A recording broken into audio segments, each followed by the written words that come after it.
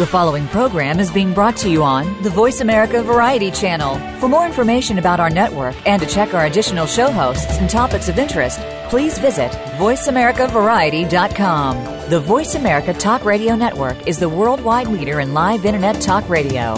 Visit voiceamerica.com. The views and ideas expressed on the following program are strictly those of the host or guests and do not necessarily reflect the views and ideas held by the Voice America Talk Radio Network, its staff, and management. The following program contains important but graphic material. These topics are designed to foster discussion but may be objectionable to some. Listener discretion is advised.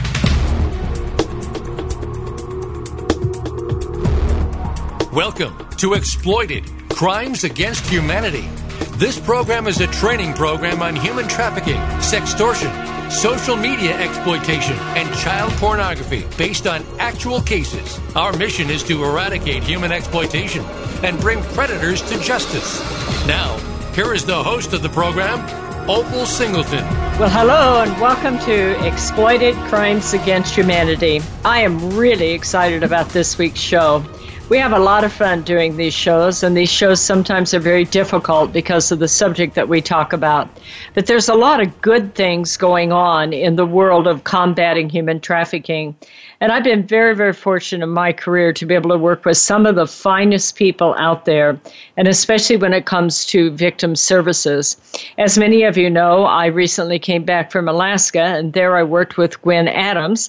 And Gwen is joining us today. We're calling this the Jen and Gwen Show because Jen Osgood from Rapha House, and by the way, that's spelled R-A-P-H-A, Rapha House, is going to join us also. First of all, before we get started, let me just tell you, if in case you're new, this show is all about global exploitation, and it can be many forms. We talk about human trafficking, we talk about sextortion, we talk about social media and how people are violated. This show is being operated by Million Kids. Now, that is spelled M-I-L-L-I-O-N, millionkids.org. And the reason it's called Million Kids is because more than 1 million kids are trafficked each year throughout the world. So we would encourage you to go to millionkids.org's website and also follow us on Facebook, because we have an amazing media marketing gal named Susie Carpenter, and she posts new cases on Facebook about exploitation about every 3 to 4 hours. Now, the reason that we do this is because we want to be able to say never again. We look at each of these cases from a standpoint of the predator and the victim and also for law enforcement. Million Kids is engaged in educating to stop this, to be able to say never again for another human being to be exploited. So we encourage you to be sure and follow us, and we'd also encourage you to think about archiving these shows. The shows themselves are run on a webpage called exploitedcrimes.com, and we'd encourage you to go to that and see all the other archived shows. If you want a free education about human trafficking, that is just the best place you can go. And by the way, your church or ward or synagogue or nonprofit organization can archive these shows for free. And as you go on and see the training parts, you'll see the various episodes, and you can listen to back shows. It's a great way to get training. There's probably now about 16 hours worth of free human trafficking training on those shows. So that's enough about who we are and what we do. What I want to do today is really kind of just turn it over to these girls. They're ladies, actually. Jen Osgood, I'm going to start with her. I work with Jen over in Cambodia, and also she works with the Human Trafficking Task Force in Joplin, Missouri. And so she has expertise in working with victims in Joplin in the United States, and also Cambodia, Thailand, and Haiti. And Jen, are you on the air with us here? Yes, I'm here. Okay, great. What's your official title now? My title is International Director of Client Services. Woohoo! All right. Yeah. Well, I can tell you this: Jen does a whole lot when it comes to victims, and so what I'm going to do is have Jen kick it off here, and then I'm going to bring in Gwen Adams. And Gwen, you can jump in there as Jen is talking. You certainly, the two of you, can make this a dialogue. It doesn't have to be a monologue, since you're both in the victim services business. But Jen, let's start off and before I get started too much, let me qualify something for people who might be new to the idea of working with human trafficking. And that is, there's no such thing as let's say, a model victim or a typical victim. Each of these people are individuals with a different story, a different background. Some of them may be 13, 14 years old and only been in the life 2, 3, 4, 5 months. Others of them may be 45, 50 years old and have been exploited most of their lives. So there is a large range of the people that we deal with, which means there's a large range of the kinds of needs that a person has. So with that, I'm going to back off. Jen, you want to just kind of start it off with us, and then we'll pick up with Gwen. Okay. Well, is there anything specific you'd like for me to address first, Opal? No, just talk about your experiences as far as, the psychological, sociological, the spiritual needs, things like that. Okay. Well, the needs of, it's interesting when you're working with human trafficking victims, because the needs are so similar in many ways, and then also, as you referred to, Opal, they're also very different, because each individual person, we have our own personalities and our own experiences, and so that also makes our needs very different. We see some similarities, no matter what age they are, with trafficking victims who have experienced prolonged exposure to trauma. There are some similarities. Physically, they have a lot of, medical issues. They have a lot of dental issues, hygiene issues. Many of them have experienced multiple abortions, and they have just not had continual health care. So the physical issues that present are the same in a lot of those experiences. And then a lot of times they have effects from abuse, whether that's traumatic brain injury, broken bones, scarring, things like that, and then as well as things like addiction.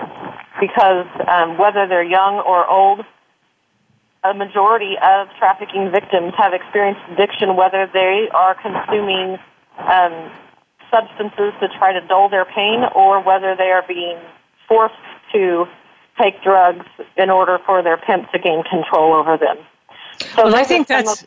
let me interrupt there, and Jen or Gwen, excuse me, you can jump in here too.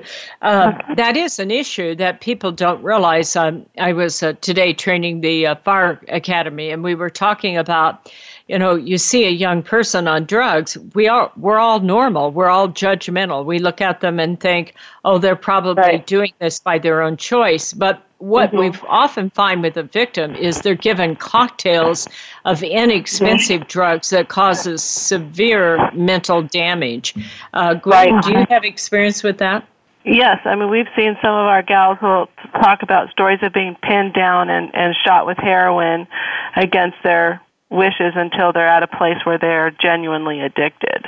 I think also a lot of times you get these cocktails, and it can cause things like experiences like borderline personality or even like bipolar kind of situations. You get it'll actually change their psychological chemistry. Have you seen that, Jen, in what you're doing? Yes, and actually when somebody comes out of a trafficking situation, even into whether it's a safe house or some sort of treatment program, we need to be very cautious about diagnosing any sort of psychological or emotional or personality disorders, because their response to trauma and their response to substance abuse specifically can present very similarly to some of the other disorders that are developed as a result of trauma. So we need to really take the time to let those individuals kind of detox and get off of the drug addictions and just give them the time and not push them so they can find themselves, and you can figure out what's really them and what is really the result of drugs and substance abuse, whether it's willful or not willful. You know, you just said something that triggered a thought with me, and I'm going to give this back to Gwen here in a minute. That is important, you know, and a lot of times when I speak, people come forward and say they want to work with victims. And, you know, it's been my experience that there are various levels of individuals that can work with a victim, but you need to know the limits of your expertise. In other words, a social worker can certainly, you know, work with and understand that the person's in trouble, but they are not a, you know, PhD in psychology or a licensed therapist, and you need to know your limitations and when to turn it over to a professional. And I know, Gwen, you guys have a program up there that is just amazing to me about the mentor program. You want to talk about how that works? Yes, I mean, in a sense, it's a little like, I'll use the analogy of a mall. Our mentors walk with our survivors. We attach 2 mentors to each survivor, and during the course of her training, we joke about how much we're untraining, but their job is to come in as the first taste of healthy community to provide basically a modality for the survivor to begin to access what she needs. And so we train them to look for clues, to understand maybe trauma triggers, but they are in no way to engage in walking someone through their story or engaging in trauma counseling or anything like that. But basically, they're the ones walking them through the mall, getting them the trauma therapy they may need, the doctor visits they may need, filling out paperwork for government agencies or support, or helping them access food and housing and all those things. But they are not the source. They're not the resource. They are the ones that are walking with them to help them get that resource. So we really spend a lot of time teaching our mentors to look for signs that those things may be there, but then not engage in it. So it sounds like we're talking about assess but not treat. Would that be appropriate? Yes, and of course, some of the assessment, of course, is done by our case management team, so that's even handed to the mentor. So they're not really even assessing, but they're helping with the help of a case manager access the services that may be needed. And involved in that too is not just, you know, focusing on a survivor by what the services that she may need, but also the fact that she just needs some space and some area in her life that isn't about her story and about the brokenness and about the sex trafficking. So mixed in that, lots of times of just laughter, grabbing a cup of coffee, taking a walk, going to a park, things like that are also mixed in there so that there's just this taste of some normalcy, maybe even the first exposure to what it might even look like to have a friend, to have somebody that you're just engaging in life. Okay, I think that's very important. We're up against a hard break, so we're going to come back. And when we come back, we are going to talk about the sociological issues of being accepted. So stay with us. We'll be right back.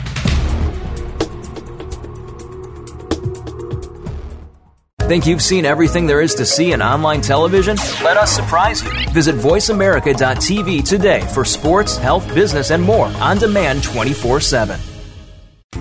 Seduced: The Grooming of America's Teenagers is the most important book a parent will read this year. Human trafficking is one of the fastest growing crimes in America. 3 out of 4 victims are U.S. citizens. Most are our young people who have been lured into prostitution by a boyfriend or girlfriend or hook up with a newfound love on the internet. Sometimes they are victims of blackmail as a result of sending a revealing photo. Sometimes it's catastrophic.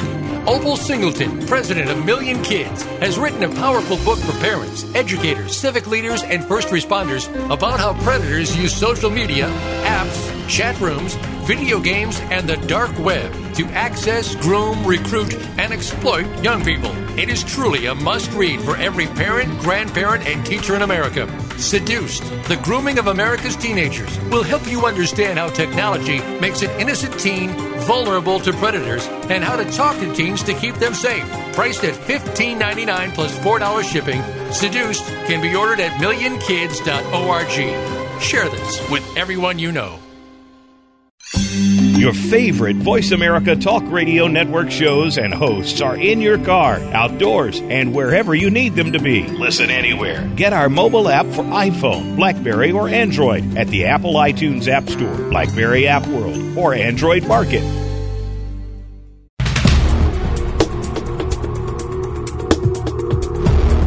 You are listening to Exploited: Crimes Against Humanity. If you have a question or comment, please send an email to opal@millionkids.org. That's OPAL at millionkids.org. Now, back to Exploited: Crimes Against Humanity. Here again is Opal Singleton. Well, welcome back to Exploited: Crimes Against Humanity. We have Jen Osgood and Gwen Adams with us. They're in different parts of the world, and they haven't ever met each other, but I know them both, and I'm very proud to know both of them. They're excellent individuals, and they work with victims' services, or being able to work with helping a person that has been exploited to re-enter into the real world and try to reestablish some level of stability. So what we've been talking about is the psychological impact of trafficking and what kinds of needs that a victim might have. So what I'm going to do is, Gwen was telling us about her mentor program, and I think that it's an excellent model, and I'd like to pick up with her to talk about how they have mentors that come alongside. And Gwen, you and I have talked about this in the past, the issues of touch and the skin barrier, and also how your mentor program takes these young ladies out into the world where they're at and be able to help them reintegrate. Can you pick it up from there? Yeah, I think, as we begin talking about some of the things that we train to in our mentor team is, whether or not the trafficking, it certainly does impact the psychological well-being of somebody for sure.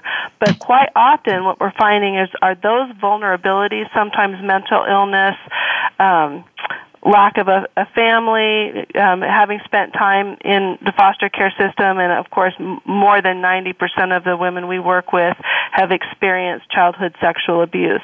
And all of those things are factors. Let me stop you. Hey, Gwen, let me stop you on that. You have 90% that were previously sexually molested? Yes.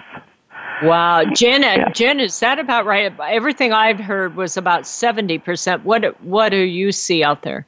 The statistics that I've seen have been more national statistics, but what I've seen has been around 80%. So it's not too surprising that there's that 90%. That 90% may be more accurate because actually sexual abuse victims don't, a great number of those don't ever even report that they have experienced sexual abuse. So the 90% doesn't surprise me. Wow, that's heavy duty. I mean, just think of the psychological impact if you were already molested. Well, you have to understand that traffickers are not, they're smart. They know what they're doing. They're looking for a gal who's in that pre-groomed category, where she's already experienced trauma in that way, or she may have. Women who have been in and out of treatment homes already, or programs like that are targets for them. So a lot of the women we deal with definitely have psychological issues, but whether those were present prior to trafficking or not, I don't know. I don't know that it matters a whole lot, but that's a vulnerability that's looked for. So a lot of mentally ill women who've been in treatment homes are targeted for trafficking. And and so that would change the way that you would perhaps set up a recovery strategy for that person versus, say, a young lady who's ran off with her boyfriend and didn't have that history and then got caught up in it and couldn't get out. Is that correct? Well, for sure. That's part of the case management team. That's their job, is to sit down and really begin to start hearing where the story is intersecting with the reality that's currently going on in her life. And the first thing we do is just try to create or cultivate the soil so that change can happen. And the first thing, of course, is safety, and the second thing is addressing physical health, physical and mental health. So until those two things are looked at and addressed, we really can't move forward even in the mentoring program.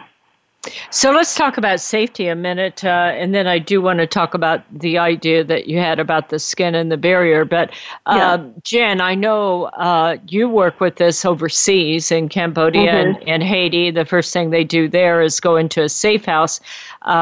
Here in the United States, not as many are as willing to go into a safe house. So you have to get creative about how you can keep them safe. Is that your experience? Yes, I think that that's definitely true, especially in the United States. You know, the general public is used to a high level of freedom. And so women who have been, you know, under the control of another person and under the confinement of another person do not want to walk from control and confinement into another situation that feels like control and confinement. And so we have to find ways to help them feel empowered and safe, but not controlled and confined. Wow, and that really gets crazy with so many of our cases related to gangs, because they're not just hiding from the individual who was their perpetrator, but those guys spread the word and they have friends. So the other thing that I often see here is our laws here in California, and keep in mind this show goes out to 170 countries, but our laws here in California, they're automatically a victim if they're under 18, which means we can't keep them. So these young girls don't always have the depth of judgment of how much danger they're in. And so the first thing they'll either do is go back home or go back to their perpetrator. And, you know, we all know that gets really, really ugly if he can catch up with her again. So Gwen Beck, I interrupted you there, sorry. Can you pick up with what you're saying and go on with personal safety, because that is a huge issue? Yeah, so our mentors are all, the FBI actually comes in and does our training with the mentor teams, and what Jen is saying is exactly right. How do you keep somebody safe and yet give them the full voice and freedom that they really need to begin to recover? And one of the ways that we do that is, most of our gals come in from referral from law enforcement, so there's an active or open case with a pimp or gang or somebody who's, you know, maybe posting bail, going to trial, or they haven't caught him yet, but there's these open cases. And so, and they are obviously tagged as maybe a star witness, so they are in danger, and they believe that they're in grave danger, and sometimes that's true and sometimes it's not true. But we do things like we meet in public places, but there's a safety word. If the girl ever uses whatever the word that she chooses as a safety word without any further question or investigation, the team quickly gets up, flanks her on both sides, and moves to a vehicle and gets out of there. We never meet at the same location twice with the same gal, and there's definitely alter the schedule all the time. Our gals don't ever drive to, for instance, the safe house. We always have a lot somewhere where we may meet them and then take them there. So a lot of just logistical safety things without trying to, create a prison scenario. And another thing that's just a huge safety matter is our girls have right in their phones with them. They have the phone number of the trooper or the FBI, and they've been our law enforcement here has been so great at giving the gals priority contact that way. So that's been a huge help as well. That's interesting. What have you seen, Jen, as far as, I know that you don't run a normal safe house here in the U.S., but I do know that you're supporting the Joplin group back there and that they're trying to find ways to be able to keep them safe. Do you work with individual homes, or how does this work? And if it is individual homes, how do you qualify them so that you're not getting a family in a dangerous situation? Well, we here in Joplin are in the middle of that process of setting up those protocols of determining which programs and houses are going to meet the standards that we feel comfortable, advising different gals to go to and assisting them in enrolling in different programs. And that's one of the things that we feel really strongly about is making sure that whatever area that they're in, that the law enforcement is dedicated to the safety of those individuals. The other thing that's common practice around the Midwest area is that if a young woman or any age actually decides to go into a program, or a court, helps her come into a program, whatever the means, many times she doesn't stay in the area that she's been working in or that she's been exploited in because of those safety issues. Yeah. They try to find a place that will cooperate with law enforcement but will cooperate from a distance so that they don't have to worry about running into those individuals in the grocery store or them seeing them on the street or at McDonald's or, places like that. And that's also for that young person's personal feeling of safety, because it's very difficult to move toward healing when you're constantly watching over your shoulder to see who might be coming for you. Mm-hmm. Yeah, Jen brings up an excellent point. As often as we can, when a gal is really ready for treatment and wants to go into a program of some sort, we'll find a program out of state and also be open for gals from other places to come here, so that sometimes just that plane ticket provides an immeasurable amount of safety. Yeah. One of the other things that I would caution our listeners is that when we hear about the atrocities that are taking place, it obviously melts all of our hearts. Every one of us wants to be able to jump in and do something to make a difference, and that is a good thing. But I would caution people to use good judgment. Work with an organization that is organized and licensed and has been trained in what to do. Don't just jump in there yourself, and don't be going out there and hauling those people home and thinking that this is all going to make it good. These people have had deep-seated challenges as they've been horribly, horribly abused. On top of it, many of them are on drugs. And so the thing that I would caution you there is that you do need a tremendous amount of training on this, and you need good judgment. And while it's good to have a soft heart, it's more important to understand that this is a very complex situation and has to be dealt with appropriately. Well, we're moving into a hard break, but before we do, I want to remind you that you can archive this show by contacting Opal, O-P-A-L, at millionkids.org and ask us about archiving the show so that we can train as many people as possible. And be sure and follow Million Kids on Facebook. We're on a hard break here, so bear with us, stay with us. At the next section, we're going to be talking about inconsistencies and triggers that challenge a girl in her recovery. Stay with us. We'll be right back.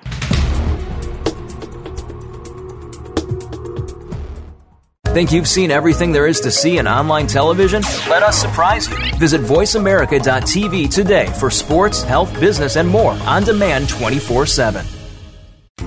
Seduced, The Grooming of America's Teenagers is the most important book a parent will read this year. Human trafficking is one of the fastest growing crimes in America. 3 out of 4 victims are U.S. citizens. Most are our young people who have been lured into prostitution by a boyfriend or girlfriend or hook up with a newfound love on the internet. Sometimes they are victims of blackmail as a result of sending a revealing photo. Sometimes it's catastrophic. Opal Singleton, president of Million Kids, has written a powerful book for parents, educators, civic leaders, and first responders about how predators use social media, apps, chat rooms, video games, and the dark web to access, groom, recruit, and exploit young people. It is truly a must-read for every parent, grandparent, and teacher in America. Seduced, The Grooming of America's Teenagers will help you understand how technology makes an innocent teen vulnerable to predators and how to talk to teens to keep them safe. Priced at $15.99 plus $4 shipping, Seduced can be ordered at millionkids.org. Share this with everyone you know. Your favorite Voice America Talk Radio Network shows and hosts are in your car, outdoors, and wherever you need them to be. Listen anywhere. Get our mobile app for iPhone, BlackBerry, or Android at the Apple iTunes App Store, BlackBerry App World, or Android Market.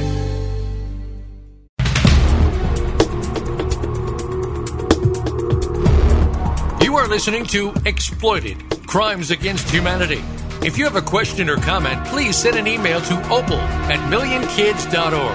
That's OPAL at millionkids.org. Now, back to Exploited: Crimes Against Humanity. Here again is Opal Singleton. Well, welcome back to Exploited Crimes Against Humanity. We're having an excellent discussion here with Gwen Adams. She's with Priceless up in Alaska. I was up there a couple of weeks ago and just had the time of my life. Those people spoil you rotten. And we also have Jen Osgood, and she's with Rapha House. That is spelled R-A-P-H-A, Rapha House. And that is out of Joplin, Missouri. But they also run safe houses in Thailand, in Haiti, and also in Cambodia. Many of you may know me personally. My name is Opal Singleton, and I am on the board of directors of Rapha House. I just love them to death. They are absolutely amazing people. Stephanie Freed is the executive director, and I believe she's in Thailand this week. And they just do a tremendous work. If you ever really want to get involved in an overseas mission, you'll want to make sure and you can contact me, Opal at Million Kids, or you can contact Jen at Rapha House, and she'll give her email address before it's over. But we were talking at the break before we came back here about survival skills and how these girls learn to survive. So I'm going to turn it back over to Gwen and let her pick up on that. And then we're going to go and talk a little bit about some of the triggers that cause them to relapse and also some of the inconsistencies. I think it's just really important. We had a group up here that just big heart and wanted to jump in and help, so they began to opening their doors to gals that were dancing in the clubs, and their housing decision was that they would open up their homes and their guest rooms in their homes. The problem was they didn't have any training or thought going into it, and were calling after the fact because of the disasters that happened in that program. And here's the thing: if you survive, we call them survivors for a reason. They have survived hell and back, most of these girls. And if you learn skills in order to keep yourself alive, and if they didn't learn the skills of lying, manipulation, being very good at stealing, if they didn't learn those skills, they probably wouldn't even be alive for us to help them. So those were necessary for their survival. And so how do you take somebody who's learned those kind of skills and begin walking them forward back to a normal place in life where they can live in healthy relationships and healthy community? But those are things that we have to pay attention to, because I always tell my mentors, you are now probably the wealthiest person that they're in contact with. And if you think you're going to just throw your purse on the passenger seat and not have it rifled through, you're mistaken. Interesting. Well, that is one of the things that we need to look at, is what are some of the triggers, because this kind of business of rescuing and supporting survivors, and trust me, my heart and soul is into it. We need to do this everywhere we can. As you know, Million Kids mission is all about keeping kids out of this in the first place. But once we have a survivor, I've watched as so many organizations have done their best to be able to rehabilitate some of the victims that are involved. And some of them just are amazing. I know some amazing survivors today that have come out of it, and they have matured and they've worked through the psychological damage and like that. But it is not easy.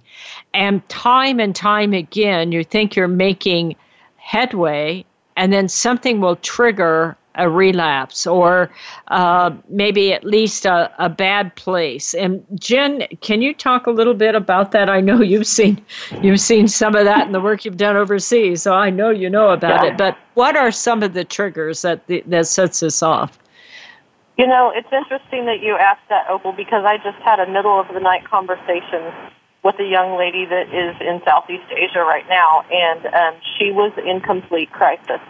And she was going to go back to her family who had trafficked her because it's the only place she felt accepted.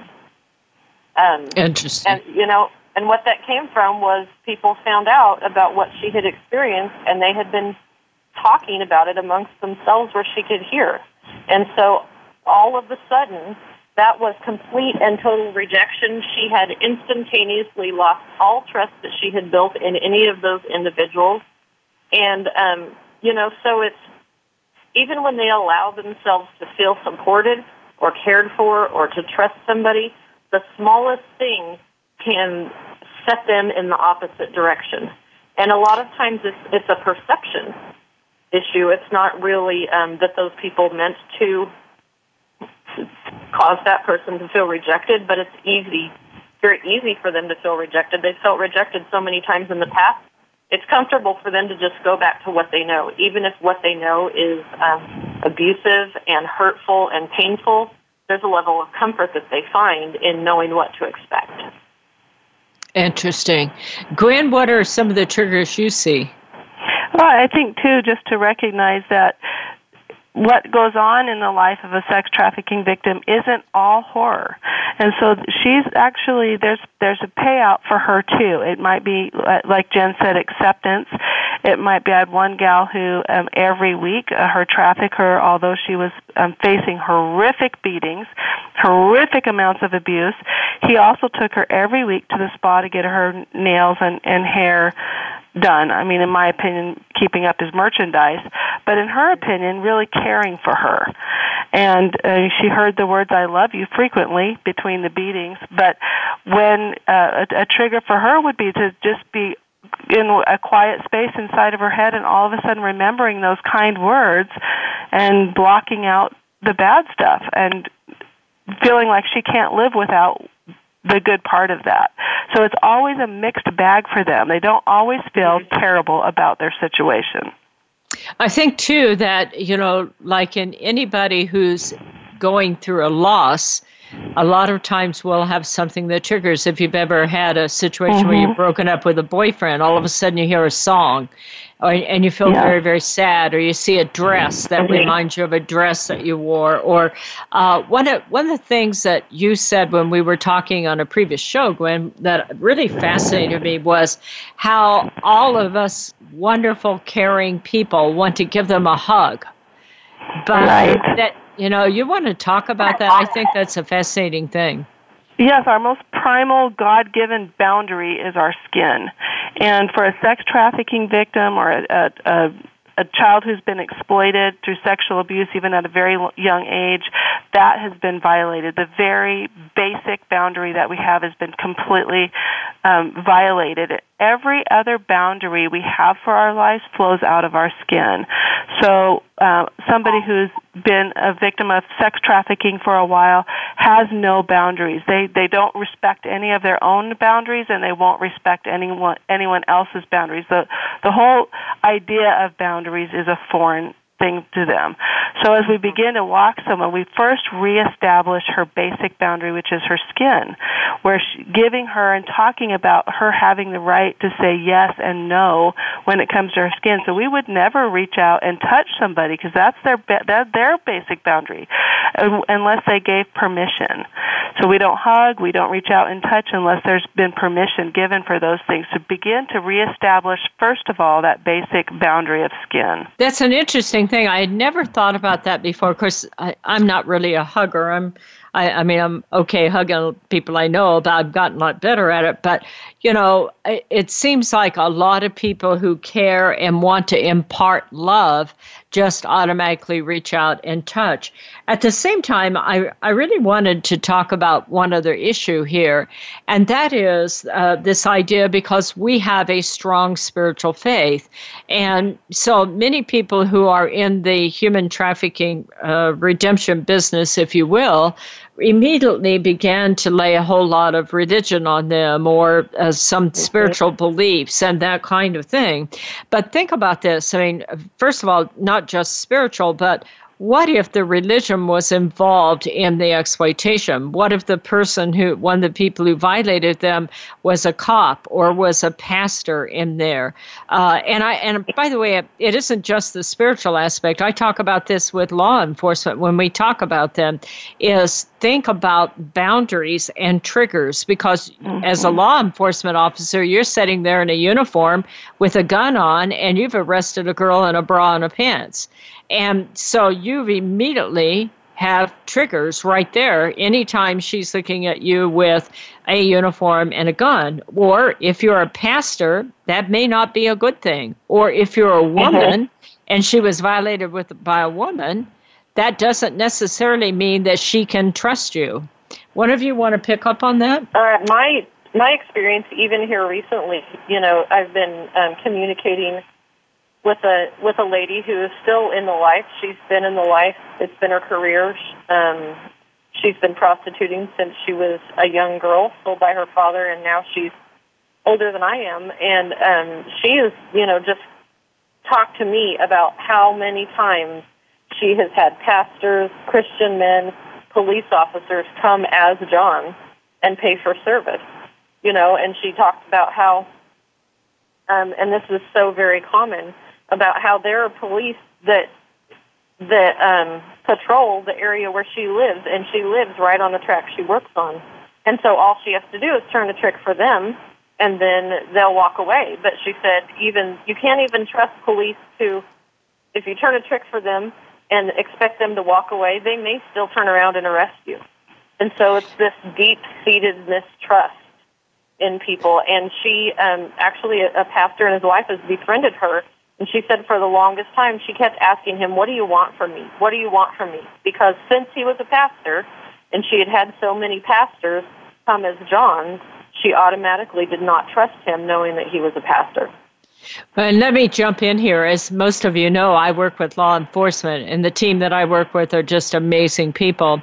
And there has been a lot of publicity lately where police have been involved in human trafficking as the perpetrator. In fact, up in Oakland, that's a big case going on right now. And that is just incredibly, incredibly sad when someone like that abuses their position of trust or authority. And go ahead. Sorry, I was going to say, but the rest of her story was, I said, is there anybody in law enforcement that you do trust? And she said, actually, there is one detective that I really, really trust. And I'm thinking about talking to him about what's been happening to me. And so they're capable at a certain point of recognizing that there are people, even in law enforcement, if they've had a bad experience, who are good. But it takes them a long time to build the trust in these people. She's known this one detective for about 10 years, and that detective has retired, but he's so truly dedicated to helping people who are being hurt or crimes are being committed, that he's willing to come back out of retirement and come back and sit down and interview with her because he understands that she trusts him. So well, I think that's very helpful. We're up against hard breaks. I'm going to interrupt you here. We'll come back in a minute. I want to start to talk about some of the inconsistencies that these ladies have to deal with in being able to recover and all the different kind of swings that they take in their various approach. This is Exploited, Crimes Against Humanity. Stay with us. We are broadcasting out on Voice America Variety Channel to 170 countries. So be sure and go on Facebook. Log on, give us your name, tell us where you're at, tell us what you like about the show and what you'd like to see different. So stay with us. We're going to take a quick break and we'll be right back. Think you've seen everything there is to see in online television? Let us surprise you. Visit voiceamerica.tv today for sports, health, business, and more on demand 24/7. Seduced: The Grooming of America's Teenagers is the most important book a parent will read this year. Human trafficking is one of the fastest growing crimes in America. 3 out of 4 victims are U.S. citizens. Most are our young people who have been lured into prostitution by a boyfriend or girlfriend or hook up with a newfound love on the internet. Sometimes they are victims of blackmail as a result of sending a revealing photo. Sometimes it's catastrophic. Opal Singleton, president of Million Kids, has written a powerful book for parents, educators, civic leaders, and first responders about how predators use social media, apps, chat rooms, video games, and the dark web to access, groom, recruit, and exploit young people. It is truly a must-read for every parent, grandparent, and teacher in America. Seduced: The Grooming of America's Teenagers will help you understand how technology makes an innocent teen vulnerable to predators and how to talk to teens to keep them safe. Priced at $15.99 plus $4 shipping, Seduced can be ordered at millionkids.org. Share this with everyone you know. Your favorite Voice America Talk Radio Network shows and hosts are in your car, outdoors, and wherever you need them to be. Listen anywhere. Get our mobile app for iPhone, BlackBerry, or Android at the Apple iTunes App Store, BlackBerry App World, or Android Market.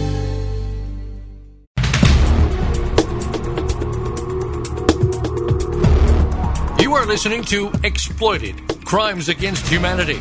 If you have a question or comment, please send an email to opal@millionkids.org. That's OPAL at millionkids.org. Now, back to Exploited, Crimes Against Humanity. Here again is Opal Singleton. Well, hello, and welcome back to Exploited Crimes Against Humanity. We are talking about how to help victims of human trafficking, specifically sex trafficking, recover. And in this case, we are mostly talking about females. We have Gwen Adams with us from Priceless up in Alaska, and we also have Jen Osgood with Rapha House. And this segment, we want to talk about some of the inconsistencies that happen in helping a girl recover, because this can be just exasperating business.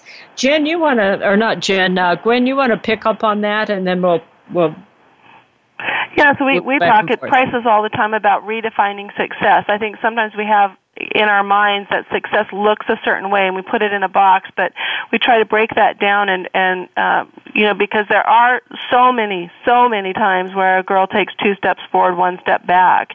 And we just had an example of this recently. A gal broke curfew, didn't show up, and we found out later that she had gone out and was using drugs and drinking, and which is totally not okay in order to be in the safe house. But instead of even addressing that, we were so excited that she called and said, I didn't come back because I can't drive under these conditions. And so we picked up on that and just praised her up one side and down the other for making that really wise choice not to drive in that condition. And the fact that she reached out and called was such a big deal. So stopping long enough to really celebrate the little successes and be okay with those without having to have the whole enchilada, so to speak. They've been shamed enough already, and so we can't use shame as the catalyst for creating change. And it's very shameful and embarrassing to them as well when they have a step back. And I do think that when you're in this business, you understand that a relapse is inevitable. This is a very difficult business because it isn't like you're only dealing with drugs or you're only dealing with alcohol. You can tell in that case when someone has relapsed. But when you're dealing with go ahead. Well, think about it. These gals do not get the money. I mean, that's just a fact. They don't get the money. And so when they're freed and their pimp's been arrested, and all of a sudden they begin to calculate in their mind the amount of money that their body was bringing in, there's a huge temptation to maybe just one weekend I can go out and that money could be mine. And so we see a lot of gals want to go back and see if they could do it on their own and have that money for themselves. So we've seen relapse for that reason. I mean, that's a huge temptation for somebody who has nothing. Oh, I bet it is, because if you're used to being taken care of, even if it's, in a extremely painful manner, and you see that money, and now you're in a safe house, you're starting from the bottom, you're trying to rebuild who you are, you don't have any money, you don't have a job, you don't have any expertise. Maybe you're trying to get a baby back out of the system or trying to get your children back. And I think that is absolutely huge. And we haven't talked about that much, but I do know what a powerful force that is if you have a baby, and especially if your pimp is your baby's daddy. There must be several triggers as we began to look at this. One of the things that we were looking at earlier is this constant feeling of powerlessness, of inability to move forward and make things happen. And there must be also a tremendous sense of loss, because this isn't what you had designed for your life. And so now you're experiencing the loss of your own identity. And for many of these women, the other women who are also being exploited and trafficked alongside them become their family. And trauma connects you to the people you experience trauma with. And so even though they may be glad to not be beaten every day, they also experience the loss of the only people who have been there with them throughout the trauma. Well, we are starting to run out of time on this show. And before I do, I want to be able to give a little time to both of these ladies and let them tell about their organization and how to reach them. So, Gwen, you want to start first? Yes, Gwen Adams, Executive Director at Priceless. up here in Alaska, and our website is www.pricelessalaska.org, and you can get any information off of there on how to find us on Facebook and everything else. So I'll just give you that one resource. Okay, and Jen, you want to talk about Rafa House and what your organization is there? Sure. I'm Jen Osgood, and I'm the International Director of Client Services for Rafa House International. You can find out more about us on our website, which is www.rapahouse.org. Our organization contact information is on there, or you're welcome to email me directly at josgood, that's JOSGOOD, at rafahouse.org as well. Well, this has been a lot of fun. I know both these ladies, and I really appreciate them coming on. My name is Opal Singleton. I'm with Me and Kids at meandkids.org, and this is exploitedcrimes.com. We're going to ask you to please share this with as many people as you know. You can archive it on your church website, your synagogue, a ward, a nonprofit, if you're a Rotary, AAUW, Seroptimus. Feel free to go ahead and post that on your website because it's free and it is free training. By the way, I don't normally ask about donations, but if you want to donate financially to any one of these organizations, you certainly can do that because it takes every dime we have to keep every bit of this going all the time. In the meantime, I want to advise you, I probably should have advised in the beginning of the show, this show has been pre-recorded so nobody could call in this time. But normally that you can. This show will resume again a week from Thursday. This will air on Thursday morning on September 15th. And then a week from Thursday, we will again resume our normal broadcasting. I have a family situation where I've had to travel. So a week from Thursday, you will be able to call in. But in the meantime, please follow us again at meandkids.org, or follow us at Me and Kids on Facebook, or you can reach me at opal@meandkids.org. Thank you so much for all you folks do out there. Thank you for following us. Thank you for being loyal people and getting involved in this. Thank you for sharing this. Please contact us about getting an embed code so we can archive this. It is my passion to change the world, and I don't care if you're in Croatia or Spain or Italy or Cambodia or South America or right here in the U.S. We want you to be part of the Exploited Crimes family. So thanks again for joining us. We'll see you next week.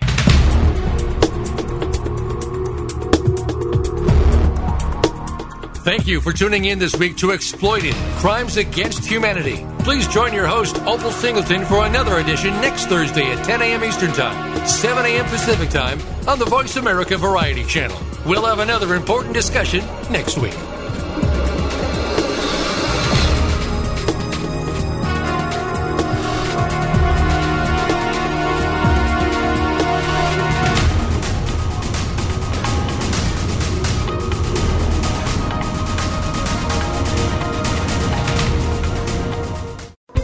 Thanks again for listening to the preceding program, brought to you on the Voice America Variety Channel. For more information about our network and to check out additional show hosts and topics of interest, please visit voiceamericavariety.com. The Voice America Talk Radio Network is the worldwide leader in live Internet talk radio. Visit voiceamerica.com. The views and ideas expressed on the preceding program are strictly those of the host or guests and do not necessarily reflect the views and ideas held by the Voice America Talk Radio Network, its staff, and management.